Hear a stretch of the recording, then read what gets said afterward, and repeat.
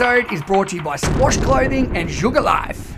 Welcome to the Overly Excited podcast, hosted by Jack Watts and Dale Sidebottom. Two friends with a passion for life, learning, and all things that get them jumping out of their seats. All right, everyone, welcome back. Episode number 7 of the Overly Excited podcast. Really excited today for one of the most excitable guests going around. The name really suits the most calm, relaxed, inviting human being. Melo, Calarco, how are you, great man? I'm very well, thanks. I'm overly excited to be here, and I'm wondering what you guys are overly excited about. Well, just living, just to see you, Melo. Now, we're going to talk about all the work you do in the coaching, in the mindful space, working with corporates around burnout, stress, anxiety, all these different things. But firstly, I suppose Jack and myself wanted you on because the last few weeks, and we spoke about this in our last podcast, we've both been a bit stressed. We've had a lot on our plate. And I thought there's no better person to actually talk about this topic. So before we get in there, welcome to the Overly Excited Arena. What gets you excited, Melo? Oh man, life. There's so much in life that gets me excited. Travel is the big one. Like, I love learning about cultures. I love putting myself out there in crazy places and learning. I love going to countries that don't speak English, so I have to learn to, communicate. Travel gets me excited the most, I think. And living so far away, Australia is quite insular and isolated, geographically from the rest of the planet. So anytime I can get away, I get excited, even just planning a trip. Well, I could tell you're very good at communication without sound, Melo. When we first started the podcast and we couldn't hear you, and you just directed us beautifully to restart it again. So we're getting flustered. That's the old log out, log back in again. Thanks. That's the sign language. Works every time. Now, Melo, we've got your book here, mate. Obviously, beating burnout and finding balance, which is amazing. And one of the things you talk about in your book, which I know very well because I've read it, is traveling on your bicycle 30,000 kilometers over 5 continents. And I know I've heard some of these stories before, mate, but what an experience. And can you share a little bit with listeners? Because as you just said, traveling such a gratifying, amazing experience, but I don't think many of us have done it on a bicycle and particularly I know you've done it like through Africa and things like that, which aren't always the safest spaces. What was that like, mate? Yeah, a life-changing experience in so many ways. So even from the very beginning. So when I was planning it, there was six of my mates that were planning to go cycle around the world, and we were training and putting ourselves out there and learning how to use our bikes and to sleep and cook and all those sort of things. And unfortunately, as we started getting the African maps out and the Indian maps out and looking at the Sahara Desert and the Congo, one by one, all of my mates dropped down on me. They bailed on me. Yeah, every one of them. And even right to the last minute, one good mate, we even let's do it, and then they all dropped out on me one by one. So the first lesson was before I even left, to actually trust myself, to trust that I had the resources inside of me to deal with whatever was coming up. So that was the start of it all. And then along the way, as you can imagine, there's thousands of stories, and most people always ask about the challenging things and the hard things and the life-threatening things, which, as you know, Dale, we've talked about the experience with the machine gun in my ribs and all sorts of crazy stories. But what stands out to me the most in so many ways is actually the kindness of strangers, the kindness of people around the world. You roll on a bike into a country in Africa and they've got nothing at all. They've got no money at all. And all the little kids start chasing you and running behind you, and they sort of, laughing and smiling. And then before you know it, you're in somebody's house. And before you know it, you're eating their local food and they're giving you everything. They even give you what they don't have. They even spare themselves. So that's what really stood out to me. I think that's a great point. Like, we're so quick to focus on the negatives, aren't we? And everyone's asking you about the tough times and, was it really hard and you didn't have your own bed? But to sort of, change your focus onto, as even the kindness of strangers, you can find sort of around here in Melbourne, and you sort of feel like people, well, I've certainly felt this, that, I found it hard to, I guess we're pretty out there people. I love meeting new people. I love talking to people, but sometimes I feel like I'm going over the top. People don't want to talk to you. People don't but they are out there. People are out there in the world that want to help, and you just got to find them, I Yeah. guess.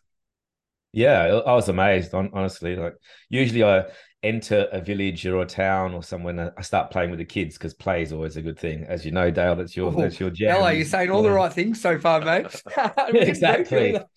And whether you're playing, fun games and you learn their games, you play, and then the parents actually see you playing with the kids and interacting, and they think, oh, this guy must be, a nice guy. And then, like I said before, I'm drinking yak butter tea in some little Mongolian hut or Tibetan hut, and that's a nice way to enter a place. And the good thing about cycling and trekking around the world, it's you're part of the community.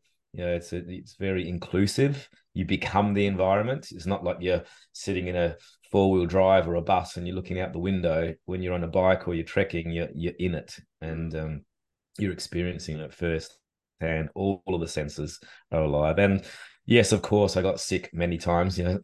Drinking yak butter tea and eating all those crazy foods that they offered me. I got very, very ill, but that's all part of it. What did you do then? Because I've done most of Africa, as you just said, not on a bike, on a bus, and I thought that was rough. Like the roads are so bad, and it's like I thought I was roughing it there, but we would each night pull into like a campground. There'd be a fence around it. I'd be safe, and I knew that. Whereas you're on a bike, you're in the elements, you're getting sick. Like Yeah. what was like? Just how did you deal with that? Like that's extreme traveling, Mellow. Yeah, just moment by moment. That's the only way you can deal with it. I never would have left if I thought about all the bad things that would happen. I Mm-hmm. never would have left if I thought about it would just be too much. So just as it comes, as it unfolds, as it happens. Yes, there were nights there was, you don't sleep because there are bandits around. Yes, there are nights that usually try to meet other people and connect with other people. Most of the time, to be honest, I didn't even have to put my tent out because most people invited me into their homes, like I said. But when I was in my tent, I was either with other people, meet up with other travelers. There's a lot of Canadians cycle around the world. You meet up with Canadians and other Aussies and people. But it is just taking it as it comes, moment by moment, and just trusting yourself and trusting that, no matter what happens. I found two things go a long way: sense of humor. Sense of humor goes a long way. You just sort of laugh and you joke. Sometimes somebody wants to kill you, or steal your glasses or something. But laugh, like honestly, laugh and make a joke out of it. And then before you know it, they're your best friends. And patience. Patience is a long game, especially in Africa. When you're crossing borders, for example, they want to take your jewelry, your shoes, your necklace, your sunglasses, your partner, whatever. They want to take that off of you. But I just play the game. I just get my cards out, literally play patience or play cards with somebody that I was traveling with. Eventually they come to and they give you the stamp to cross the border sort of thing. So patience and a sense of humor, two great things that helped me a lot. How long were you over there for? No. I traveled for about 18 months on my bike and traveling. And then I met my wife actually on the back of a truck crossing the Sahara Desert. That's amazing. As you do. She was a guide on a truck, and I was traveling, and there was an area where actually it was landmine area only, so you had to actually travel in a military convoy because there's landmines on either side through Mauritania and as you're entering Mali. And I met her. So then after our travels, or after my travels, then we actually traveled ourselves. We went up to the Himalaya and we trekked up in India and Ladakh for some time. And then we went out to Thailand and hung ourselves up in a hammock for a while. So altogether, I probably traveled for 4 or 5, 6 or 7 years. I don't even know what it was in the end. Just kept traveling. So, yeah. Wow, mate, that's what a cool story. Now I know you've obviously you're not traveling that much anymore because you're a super coach, mentor, speaker, in-demand author. You've got all this, but on a personal note, you've got a couple of daughters. And obviously your wife and yourself know the benefits of traveling and everything like that. What do you share the messages with them? And do you sort of encourage them to go off and do what you did and experience that? Maybe not a machete in the back or a gun and things like that. But what sort of message are you trying to educate and bring across to them? Yeah, it's a good question. I try to, especially like I said before, Australia is quite isolated and it's quite far away and disconnected from the rest of the world. And we do have it quite good here. So, we're pretty comfortable, almost a bit too comfortable. So I try each year to take them out and get them out traveling and to take them to a developing country, to different places. My wife's Swiss, so we go back to Switzerland, which is also very affluent and rich, but also take them out to places to see that other things exist. There is more to life. So whether it is through Southeast Asia, whether it is through, we took them to Africa a few years ago, and they saw a bit of the good, the bad, the ugly, and just try to give them a bit more of a global minded look. Living in Australia, living in where I was living before was Brighton, very, sort of white, very affluent area. There's more to life than the Brighton bubble. And now I live out here on the Mornington Peninsula. Also, it's another bubble, so I try to show them. That's where all the holiday houses of all the Brighton grammar students. Exactly. Down there. Jack would know well. You've probably been to most of them. Yeah, probably. Yeah. You're dead right. You're dead right. And they're both bubbles. They just travel from one bubble to the next bubble. Maybe if they venture out, they go to Noosa for that bubble. And they do that. How global those three things, but exactly. But getting back to your question, I just try to show them, and my wife and I also have an orphanage in Tanzania that we look after with some other friends, and just sort of show them how other children live and exist, and they get it. They get it when they're out there. They can see poverty and they can see the difference. And for me, it's about them making up their own mind, seeing it with their own eyes. I don't want to force it down their throat and say, if you don't eat your dinner, there's children in Africa, they're starving. I don't want to tell them. No, it doesn't work. I don't want to tell them. I want to show them. So I just want to show them, and they can make up their own mind from that. That's so such an important point, isn't it? Like perspective. I think if you've never seen it before, it's hard to have that understanding or to have that appreciation of what we've got. I remember we did South Africa when I was sort of 14, and going into some AIDS orphanages and seeing these kids and they're the happiest kids in the world, but they don't have any parents. Yeah. They're in the, they're in such tough conditions. And for me, and there's no running water, there's no clean water. They have to walk 10 Ks to go get their water and their food. But if I had just grown up and lived in Sandringham all my life, and food's on the table, and I can get whatever I want whenever I want, and you don't, and even I find now in my life at the moment, you sort of have to continue to expose yourself to that kind of different way of living to not get comfortable, I guess, and complacent with what we've got. So we are so comfortable. We are so comfortable here, and sometimes we moan about our comfort. When I come back from a third world country or developing country, whenever I come back, for the first couple of weeks, I sort of lock myself away a little bit. I go a bit insular because I've just come from a place where I've just seen death and sickness and people dying and a whole range of things. And I come back here and I work with corporates and CEOs and a whole range of executives, and they might be complaining about the color of their curtains in their Port C Sorrento home, and it's valid. It's valid for them. It could be valid because it's true. That is a first world problem for them. But for me to put in perspective, I just got to sort of shut away a little bit and transition. The culture shock comes to me when I come back. Actually, do you find that hard, Melo, to show empathy towards somebody caring about their curtains? And this is realistically who gives a shit about your curtains?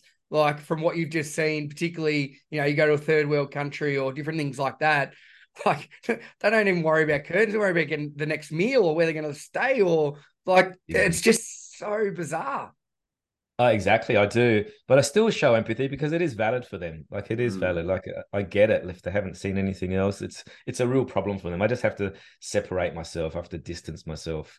I remember coming back from Africa, and I was traveling through Africa, and I was actually not on my bike for some reason. I was waiting for a bus, and I asked the lady, that was waiting at the bus stop. She had the, thing on her hair, some fruit on her head, and a whole lot of things. When's the next bus?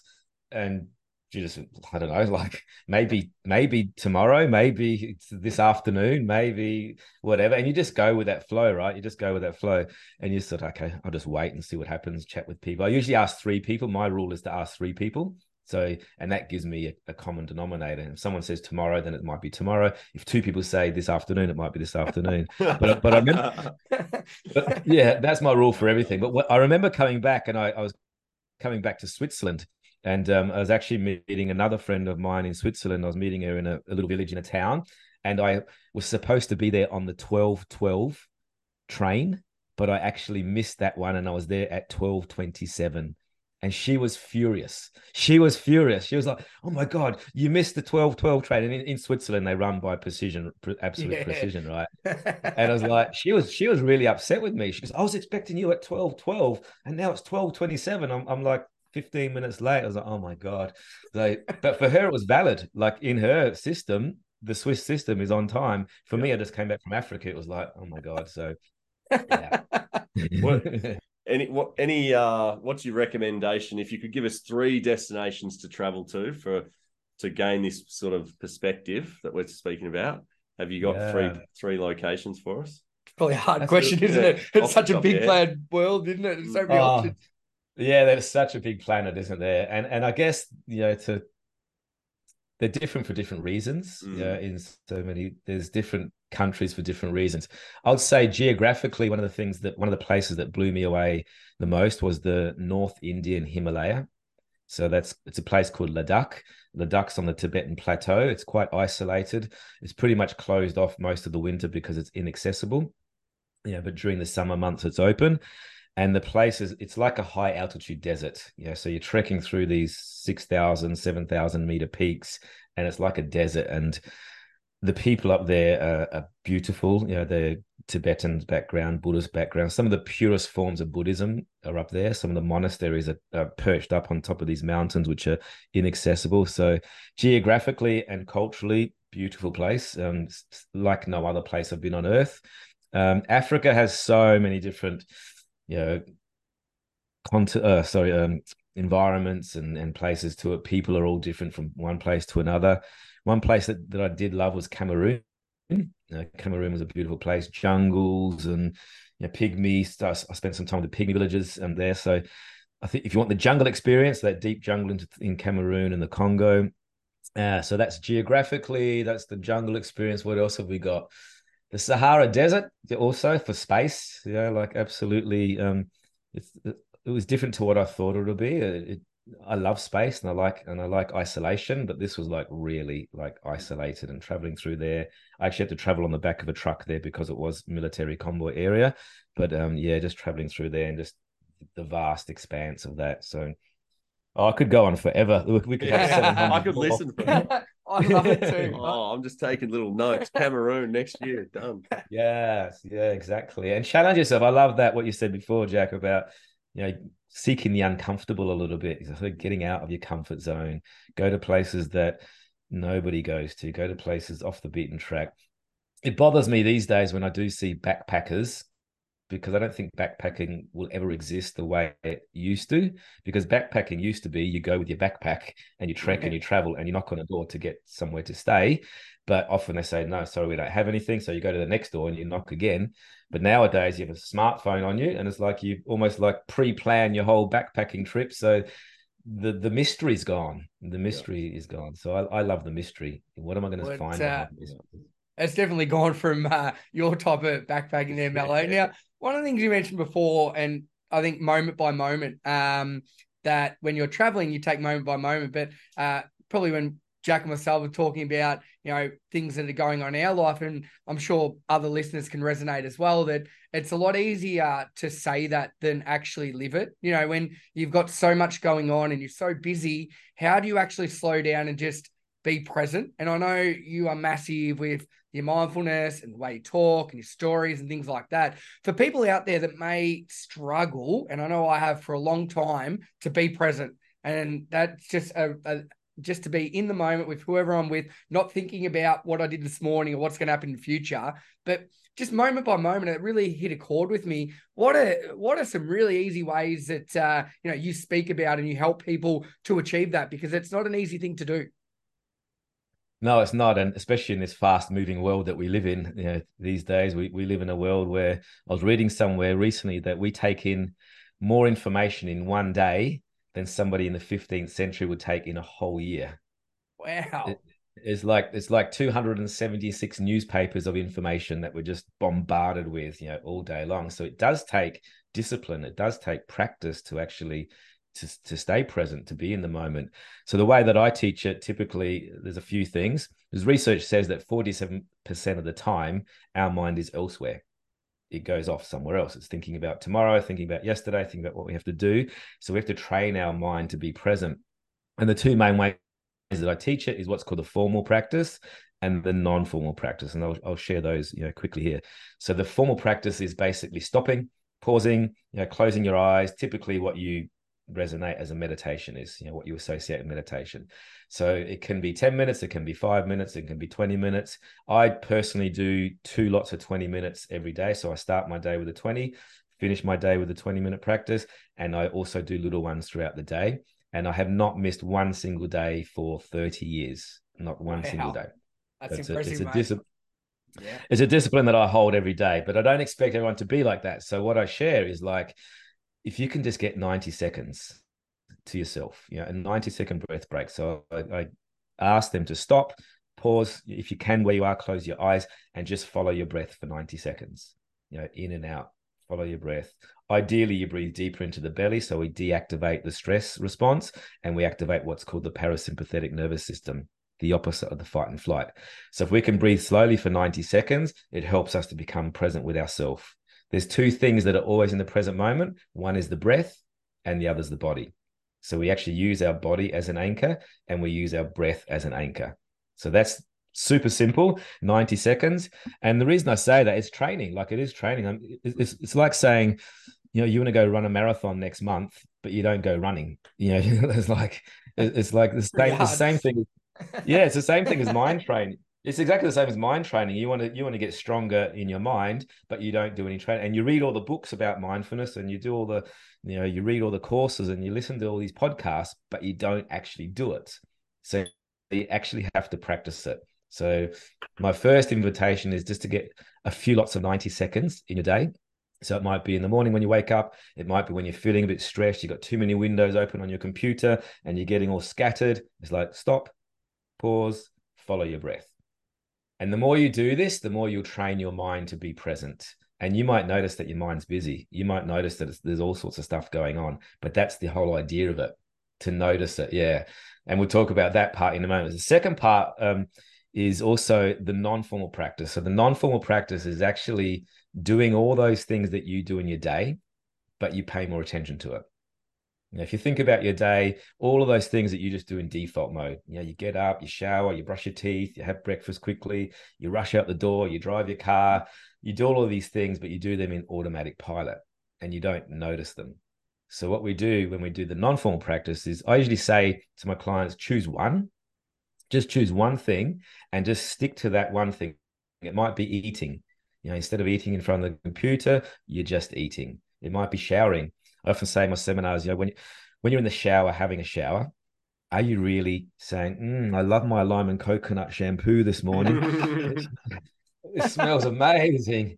Or are you already out the door? Are you already thinking about the million things that you have to do? So the reason I say this is because the way you do something is the way you do everything.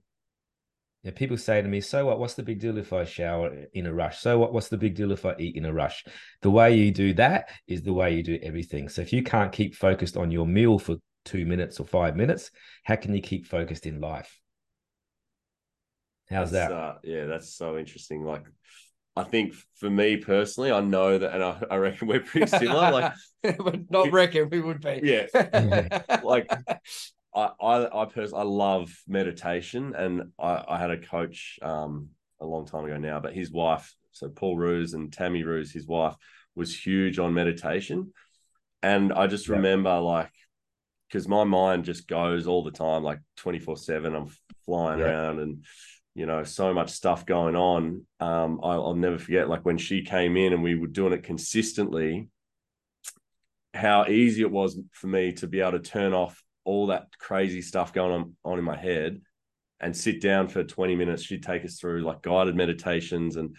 And I just remember the feeling afterwards, after a 20-minute meditation, it was like I was superhuman. I was relaxed. I was calm. I wasn't stressed. I'd get in the car and instead of, trying to weave in and out of the lanes, I'd sit, I was present and I could just drive home. And Yeah. But I know that I'm very like being disciplined with it is the thing that I struggle with the most. And so, Yeah. you know, once that sort of structure was taken out for me, I'm really sporadic with it now. So what can you do to sort of, you know, I guess it's just personal discipline, really, isn't it? It's like He just, wants a magic pill. yeah, Where's the mellow Yeah, pill? yeah. It is about being aware of your thoughts, really. Like a lot of people aren't even aware. So the very first step is self-awareness. What does it get busy with? So typically, probably both of you guys, when you stop and you pause, the mind just explodes with all these ideas and all these things. And it's a matter of like putting them in their place. So a lot of people like to distract themselves from their thoughts. A lot of people actually don't like what they see or what they hear in their mind. So they distract themselves with more work. I can't tell you how many clients that I have that listen to a podcast to go to bed, or every time they're doing something, they're just on all the time because what they're doing is distracting themselves from their thoughts because they probably don't like what their thoughts are. They don't really like what they are hearing. So the first invitation is for everybody that I share is to actually turn towards your thoughts, to develop a relationship with your thoughts, to get to know what's going on up there. So, and typically when you do first stop and when you do first start out in meditation practice, it's going to be chaos up there. It's going to be just a whole big mess of like a wild animal just running around. But once you start sort of taming that and getting to know it, it's like, oh, there's a planning thought. Okay. So when you're sitting, a little thought will pop up. Oh, there's another thought that just goes. So what we do is to actually acknowledge the thought, but gently let it go instead of attaching to it and following the thread. And what will happen over time is the space between the thoughts will become bigger and longer. Yeah. So here comes a thought. Okay, let that one go. We'll just let that one be there in the background, and there'll be a space. And here comes another thought. Okay, maybe you might want to label it. Oh, that's a planning thought. Okay, we can let that go now. It's just a planning one. Oh, here's a thought about my kids. Okay, here's another one. And the space between the thoughts becomes bigger. That's the magic pill. You know, getting it. Yeah. How much do you think phones, because I know personally, I'm just constantly on my phone, communicating with people, taking information, as you said, Instagram's just insane for me. And it's so ingrained now, like it's just habit. So if I'm at home and like we were just speaking about this earlier, if I've got a date or a free hour, I will just fill that with like so much because I can, you know, on my phone I can access every person that I know. I can access all the knowledge in the world. I can take in, and so I think like for me, I know that that's a huge issue. So and how much do you think that impacts, you know, today's world, sort of the busyness of the mind? Hugely. It's actually teaching us to be distracted. It's like anytime you have a bit of quietness, like you might be waiting for a friend in a cafe, or you might be waiting. The first thing you do, let's just distract myself. Let's just get some instant gratification on my telephone. Let's just fill up my head with some fodder and some stuff and snippets of information. So all it's doing is teaching you the opposite of presence. It's teaching you how to be distracted. It's teaching you how to take in these little micro sort of moments of, you know, flicking through, you know, Instagram or TikTok or whatever it is. A huge problem. It really is.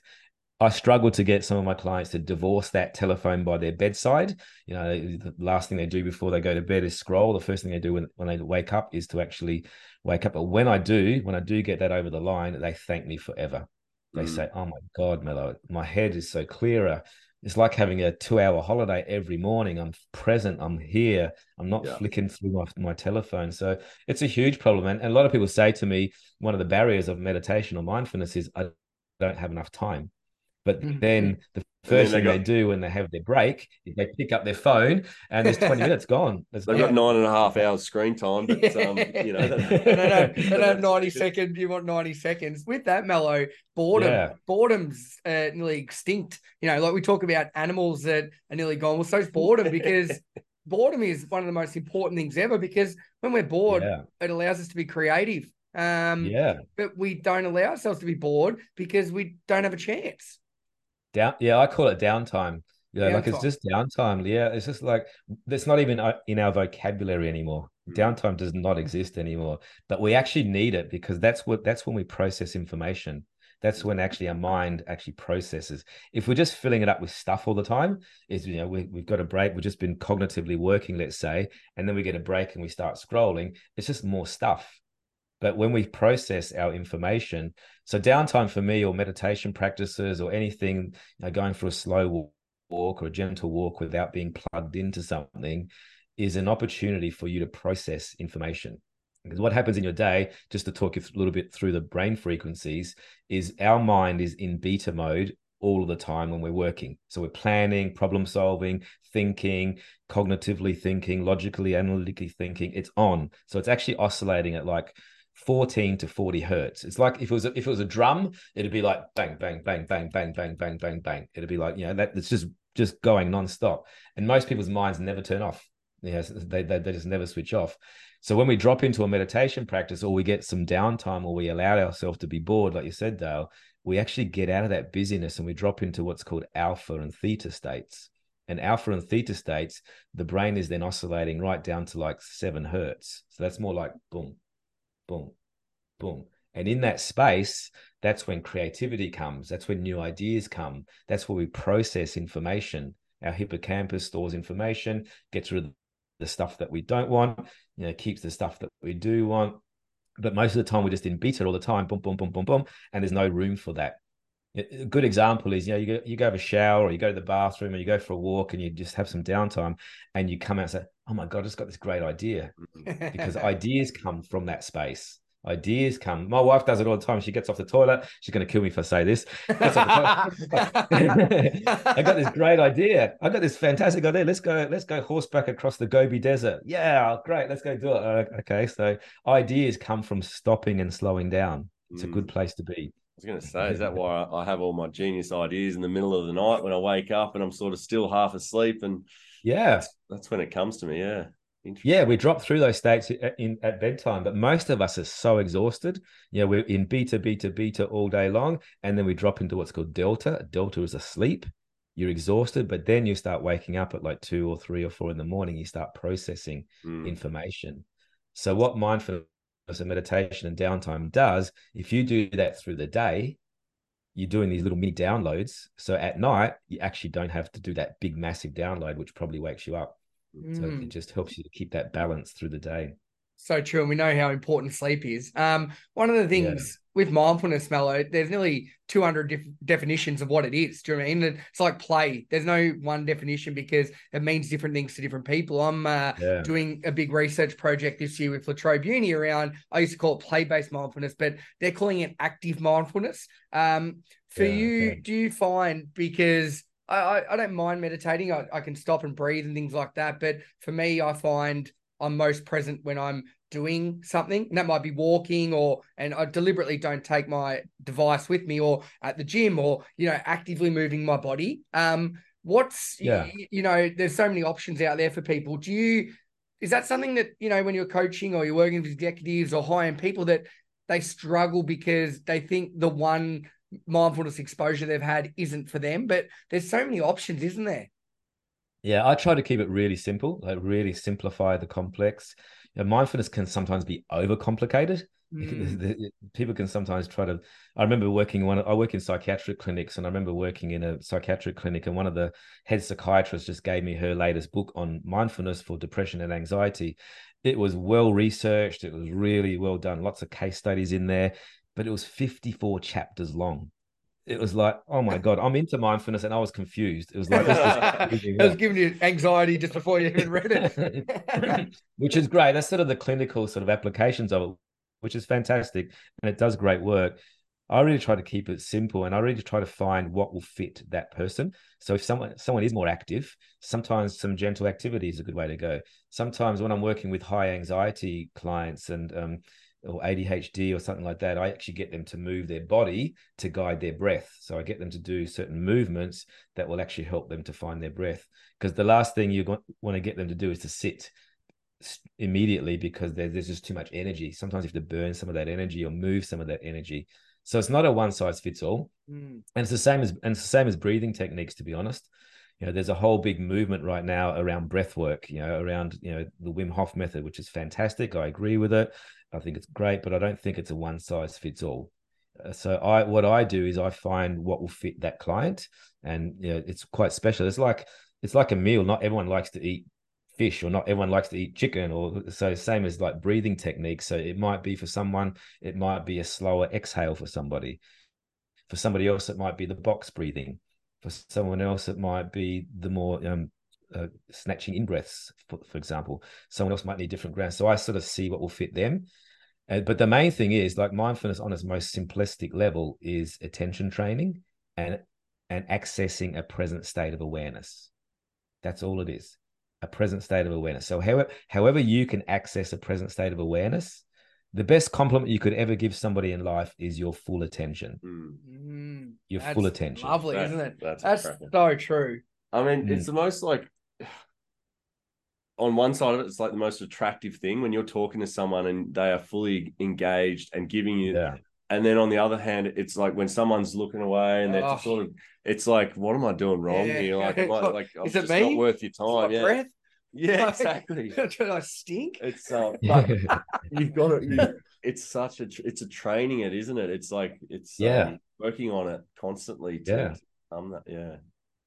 My secret to coaching, I'm giving away my secret here, right? Melo, you've given away a lot. You've got your wife on the toilet. Yeah, I know, exactly. My secret to coaching, the very first secret to my coaching basically is show up. Like, and that doesn't mean show up and turn the Zoom screen on. That means like show up fully present. So before I see any client or go run any seminar or do any workshop, I do my own practice for a couple of minutes just to really sort of center myself and ground myself. And then I show up fully for that person.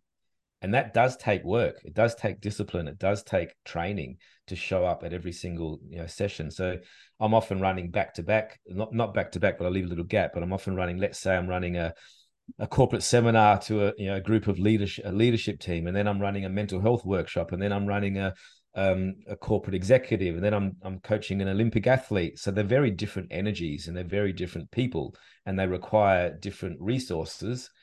The worst thing I can do is just sort of go from one to another and bring that energy to the next one. So stopping, pausing, it helps me to reconnect with myself, so then I can show up fully. So that's my secret to coaching: show up. But I know it sounds so simple, but it does take work. It actually does. Yeah, and with that, like what you were saying before about everybody's different, different things will work for different people. It's exactly like our personalities, the way we communicate. You can't just walk in and to like an introvert and expect them to get up and be crazy like probably Jack and myself. Or, it's essentially what you're saying is the skill is reading people, reading what they need. It's the same with building that relationship, communicating, and forming any bond. Yeah. And I like to, when I do work, I like to do deep work, obviously, and to really get to know somebody. I want to connect with them on their values, on their on their purpose, on their vision, on their mission. So that also takes work and discipline to actually to get to know somebody. I also like to know what's their deepest pain, what's their most challenging situation. So it's not superficial work, it's deep work. And it requires me to be present. It requires me to, first of all, show up and then also respond to what shows up. Yeah. And I could be working with suicide. I could be working with a whole range of things. So I have to bring my best self to that place. And it's then I'm serving from my best self. I'm really interested to hear you talk a bit more about beating burnout, because I think for me personally, and I know that I probably burn the candle at both ends at times, and then also just with my mind and my brain, and I love to plan things and organize things, and so I'll have, if I have a free week, in 5 minutes it's all taken up with activities and meeting people and all the rest of it. And on one hand, I love that because I love being busy and I love being out and about, but I definitely know that at times it just comes crashing over me, and I'm so overwhelmed by not having any time to myself. But then at the same time, if I do take a bit of time to myself, sometimes I get freaked out and bored and lonely, and so I'm sort of always just like teetering on the edge of this. Both. Trying to be busy but not trying to absolutely smash myself. So are there sort of some tools or what are the important things that you have found over your years of experience that can help with people that are similar to me? stop the battle, first of all, stop that inner fight, sort of be Mm. at peace with where you're at is the first thing. So the very first step is self-awareness. That's the first step. It's just being aware on your mind and things and your thoughts, what is going on. You said a key word there that I heard in the middle there where you said overwhelmed. That word overwhelmed is just too much. Like, there's just too much going on. But sometimes we put ourselves in this overwhelming state because we don't like being idle either. So, like I said, I work in psychiatric clinics, and I often ask the people when they come to my programs, the patients, what happened? How did you end up in here? And I do an 8-week program or a 6-week program in there, and they say it was too much. It was just too much. I couldn't take it anymore. I was overwhelmed. So when I hear that word overwhelmed, it's like this overstimulated mind that just can't switch off. So we need to tame that and catch that and to be aware of it. So the very first step is self-awareness. And then the second step is self-regulation. What can I do to regulate this? Is it a breathing technique? Is it some of my self-care practices? So self-care 101, eating well, sleeping well, exercising, meditating, taking renewal breaks, making sure they're all in check there. And it's not rocket science. It really isn't. Sometimes it's like the most, excuse me, the most simplest thing, just to sort of make sure they're in check. So It's making so sure that you're interesting doing because, something for your day. yeah, Go I think on. that's such an interesting point because often you'll go searching for reasons when I've just had a Friday, Saturday out in the piss and haven't slept Yeah. at all, and I'll blame it on Work. oh yeah, work, or my mate said this or Exactly. whatever. It's like maybe you should just get some sleep. And Yeah, it's about balance too. Like, there's nothing wrong with going out and partying. There's nothing wrong with that, but also, get that balance happening. After that, obviously, it's having some rest and eating some nourishing food instead of burgers and pizzas and whatever it is. So it is all about balance. But usually, what happens, the more we get overwhelmed, the more we get stressed out, the busier we get, is those self-care practices we let go of. Oh, stuff it. I won't go to the gym tonight. I'm too busy. Oh, I'll just get takeaway food. I won't worry about it. I'll stay up and party, whatever it is. So usually those self-care practices, it's cumulative, which leads to our burnout. But in reverse, it's actually cumulative, which helps us to prevent burnout. yeah, So it is yeah, about putting those things in check. That it's really been consistent in all aspects. Do you know what I mean? Like what you've been Yeah. show up, consistently show up, give people your attention, show up for yourself, show up for things that you know you need to do, like looking after Yeah. your body, what you need as your daily routines. When you talk about it in the way you've said it, Mel, it's like a lot of things we talk about. It sounds so easy, but it's not. yeah. Yeah, exactly. And burnout, as you know, burnout is the end consequence of, unmanaged stress. So the WHO definition of it is, a syndrome that's conceptualized by workplace stress that has not been successfully managed. So it's cumulative over time. You can take the workplace out. I think it's not a bad definition, but the workplace is not only workplace stress. It can be financial stress. It can be relationship stress. It can be other stressors. So what it is, it's just not been managed over time. And I often say in the work that I do is we need stress. We actually need stress to drive us, to motivate us, to help us achieve our goals, to get out of bed in the morning, to meet those deadlines. But it's a matter of managing it on a daily basis before it turns to chronic stress, before it turns to exhaustion. Because when it comes to burnout, it's absolute depleted exhaustion. It's not just I'm tired. It's more like, doesn't matter how much sleep I get, I'm still exhausted. So burnout is a very different beast to just being tired and stressed. Yeah. And you also feel disconnected from the people around you. You feel disengaged in the work, maybe a bit cynical, maybe moaning a bit more than usual. So those, criteria of burnout, it's almost the end point where you become dysfunctional. You can't function anymore. So let's catch it as early as we can in those early stages when it's just stress. Then it's much easier to manage. So that's where I talk about it in the book. I've got a whole range of tips and tricks to help you to, catch it in those early stages so we can, before it actually builds into this ugly beast. Yeah. Yeah. So true of that. And for people that I've been burnt out a couple of times. It's it's not a nice place to be. And I know that's like the worst part. But there's other things throughout that slowly get you there, and it's being self-aware. Did you know you were burning out, Dale? Did you Yeah, did you yeah, realize it? I did, Mel. I Yeah. actually, this is when I was running a fitness business. I was doing boot camps before and after Yeah. work. I was building apps late into the night, and I was teaching all day. And on the weekends, Wow. I'd travel somewhere and do a workshop. I knew what was going on because I was constantly getting sick, but I couldn't actually stop it. Like Yeah. I don't know, it was the weirdest. Now I'm well and truly over. Like I'm aware of things, and I live a lifestyle for myself. Whereas I couldn't stop it when I was on it, Melo. Like, and it, Yeah. I don't know. It's Yeah. really hard to talk about now because I don't know how it got so bad, but then I didn't know how to stop it. No, that's the thing. When I did write this book, I actually interviewed over 200 leaders and CEOs, executives, also athletes that I coach, including an Olympic athlete also, and 90% of them didn't realize they were burning out until it was too late. They actually hit the end zone. But like you, the other 10% was divided into two camps. One camp was they knew they were sort of working in this stressful way, but they just couldn't get off. They didn't know, they didn't have the tips or tricks or techniques to actually get off. Or the others actually knew it, but they just pushed on through anyway. They just kept going and ignored the signs. So you very common that I hear that. So if we can catch it in those early stages, build that self-awareness, we can prevent it even happening in the first place. So one of the worst cases of burnout that I work with, and I've mentioned this in a couple of other podcasts lately, is one of the guys I was working with.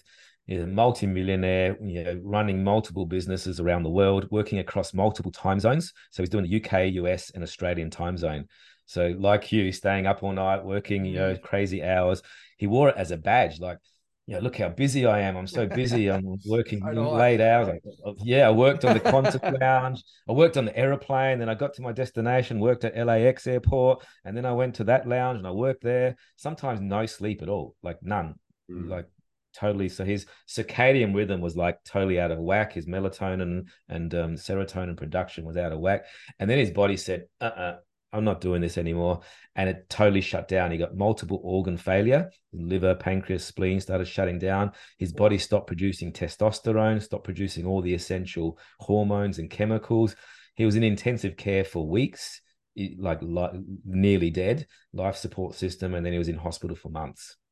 So Wow. yeah, it's an Wake-up call. extreme That's case. extreme. That's extreme though, Mello. Yeah, that's I wasn't that bad. But that's like Yeah, it's not a comparison. That's horrible hearing that. it's horrible, but he knew it. He knew he was doing that. He knew that it was working. Yes.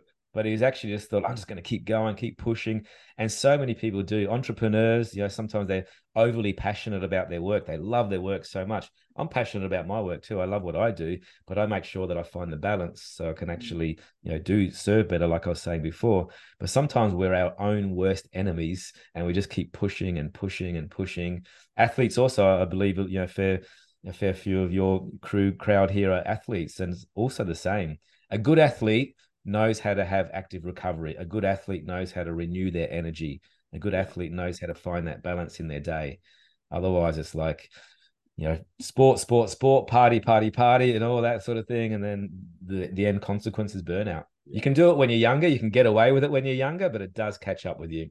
That's an interesting comment. Like, is that a scientific thing that you can definitely get away with it a lot easier when you're younger? Because reminiscent. I can certainly remember, like in my 20s, it was so much easier to, whether it was not getting a lot of sleep or pushing the boundaries or whatever it is, and then back it up at training. I could do that so much easier back then. And I really want to talk about as well that what you said before about wearing this sort of no sleep, overworking as a badge of honor. Like, I find that so interesting because, I've certainly not seen that during my life. I've probably gone through it myself at times.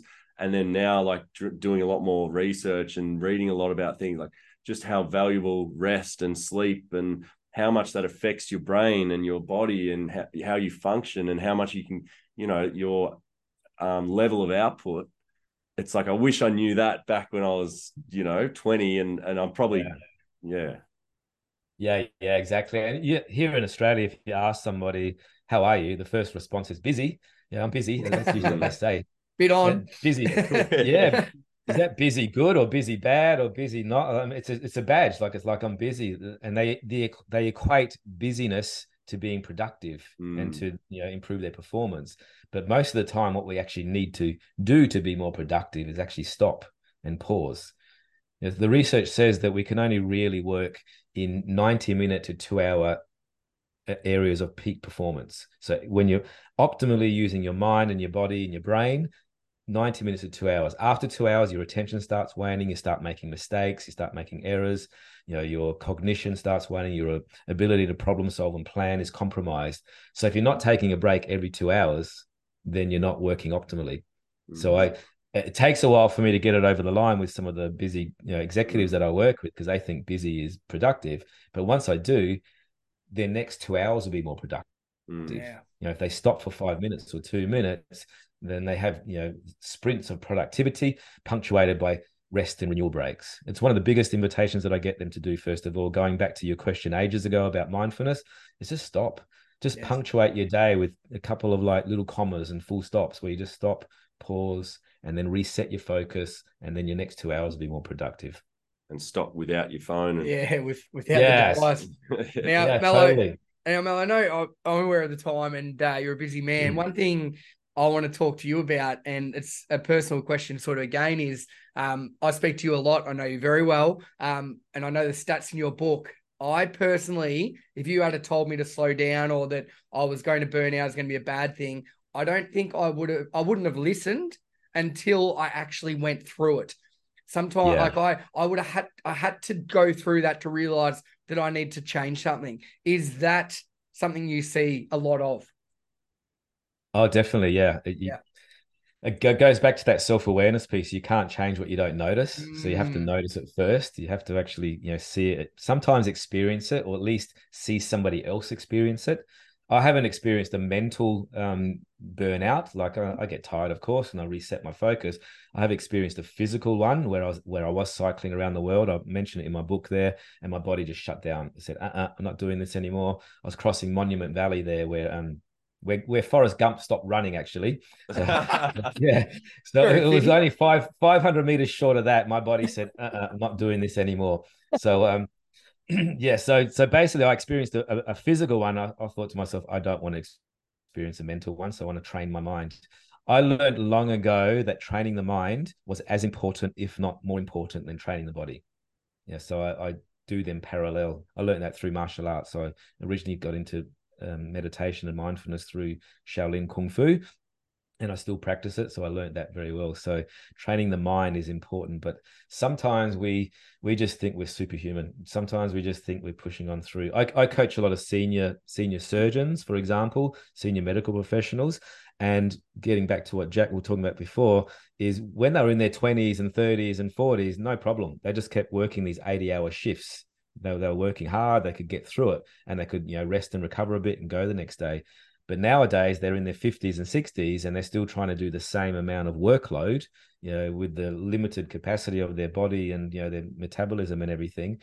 And it's a whole different ball game. So we need to be mindful of that too. We need to tune into that. I'm now in my 50s. Also, I'm mindful of my energy, my capacity. I'm mindful of I'm not 20, not a young buck anymore. Not in my 20s, but I can get away with it all. So yeah, it is about listening to it. The analogy I use, Dale, to get back to what you were saying is often it's like driving the car. You're driving the car and the oil light comes on. Stuff the oil light. Don't worry about that. Keep driving. The petrol gauge says, hey, there's no petrol. Exactly like that. You just keep trying to drive and keep pushing, but then what's going to happen? The car's going to break down. Same as us. If you keep ignoring the signs, So true. that's what's going to happen. Yeah.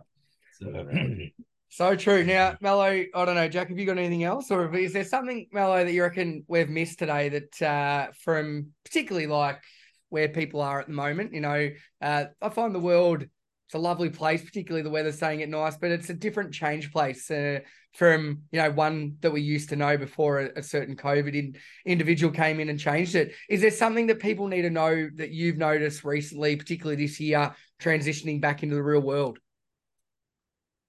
Yeah, we're having trouble with that social connection.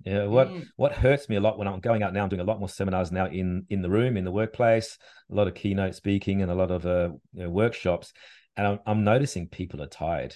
People are exhausted. When I look around the room, I can see, God, you're exhausted. God, you're tired. And I'm also noticing a lot of cynicism, a lot of negativity. So So to add a layer to mindfulness, once you start, looking after yourself and working on that mindfulness practices, also to be mindful and be grateful, of what is around.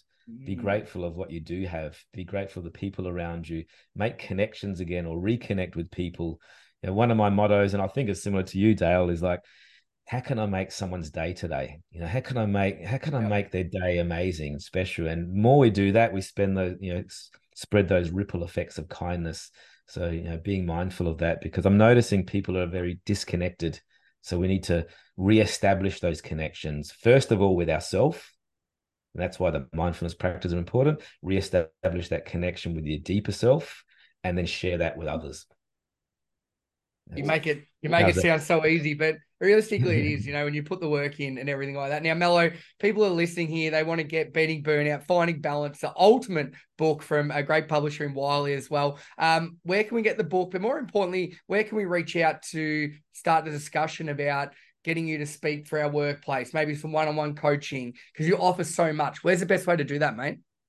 Yeah, simply through my website, melocalarco.com. I'll share. You can probably put it in your show notes there. Yep. But also, if anybody wants to try the book out, I can share with you a link for a sample chapter.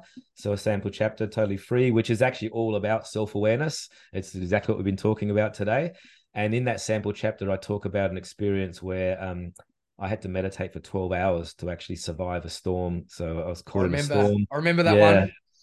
Yeah, so a great way to start. So I'll share that with your listeners there. Jump on the website, melocalarco.com, and you can get a sample chapter, try it out, and try out some free meditations on there too.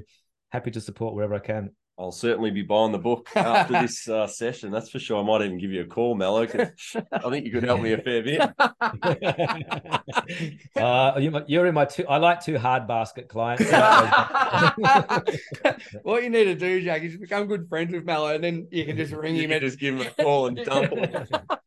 Let's start with a lunch. Let's start with a lunch or a coffee or something like that, and kick it off from there. That'd be great. Sounds like a plan. Yeah, well, we love it. Well, Melo, thanks so much. And for listeners, episode number 7, we'll have links in the show notes to obviously reach out to Melo, say good day, where to buy his book, and also just to read that sample chapter. And also, if you are listening and, something Melo mentioned today that you'd like us to dive in more to, because we're going to try and get Melo on here every couple of months and have a topic, because I don't think there's anyone better in the game than yourself, mate. And just talking to you, I love your stories. And I think that's why people can relate to you so well, because you're not just giving data or facts, you've actually lived it and you make it engaging. And I know that's why over the years I've gravitated to you since we've known each other. So if you are listening to this, reach out to Melo. But more importantly, if there's something you want to know more about, let us know, because that's what we'll make a whole episode around. So Melo, thanks so much. Really appreciate it. Great, man.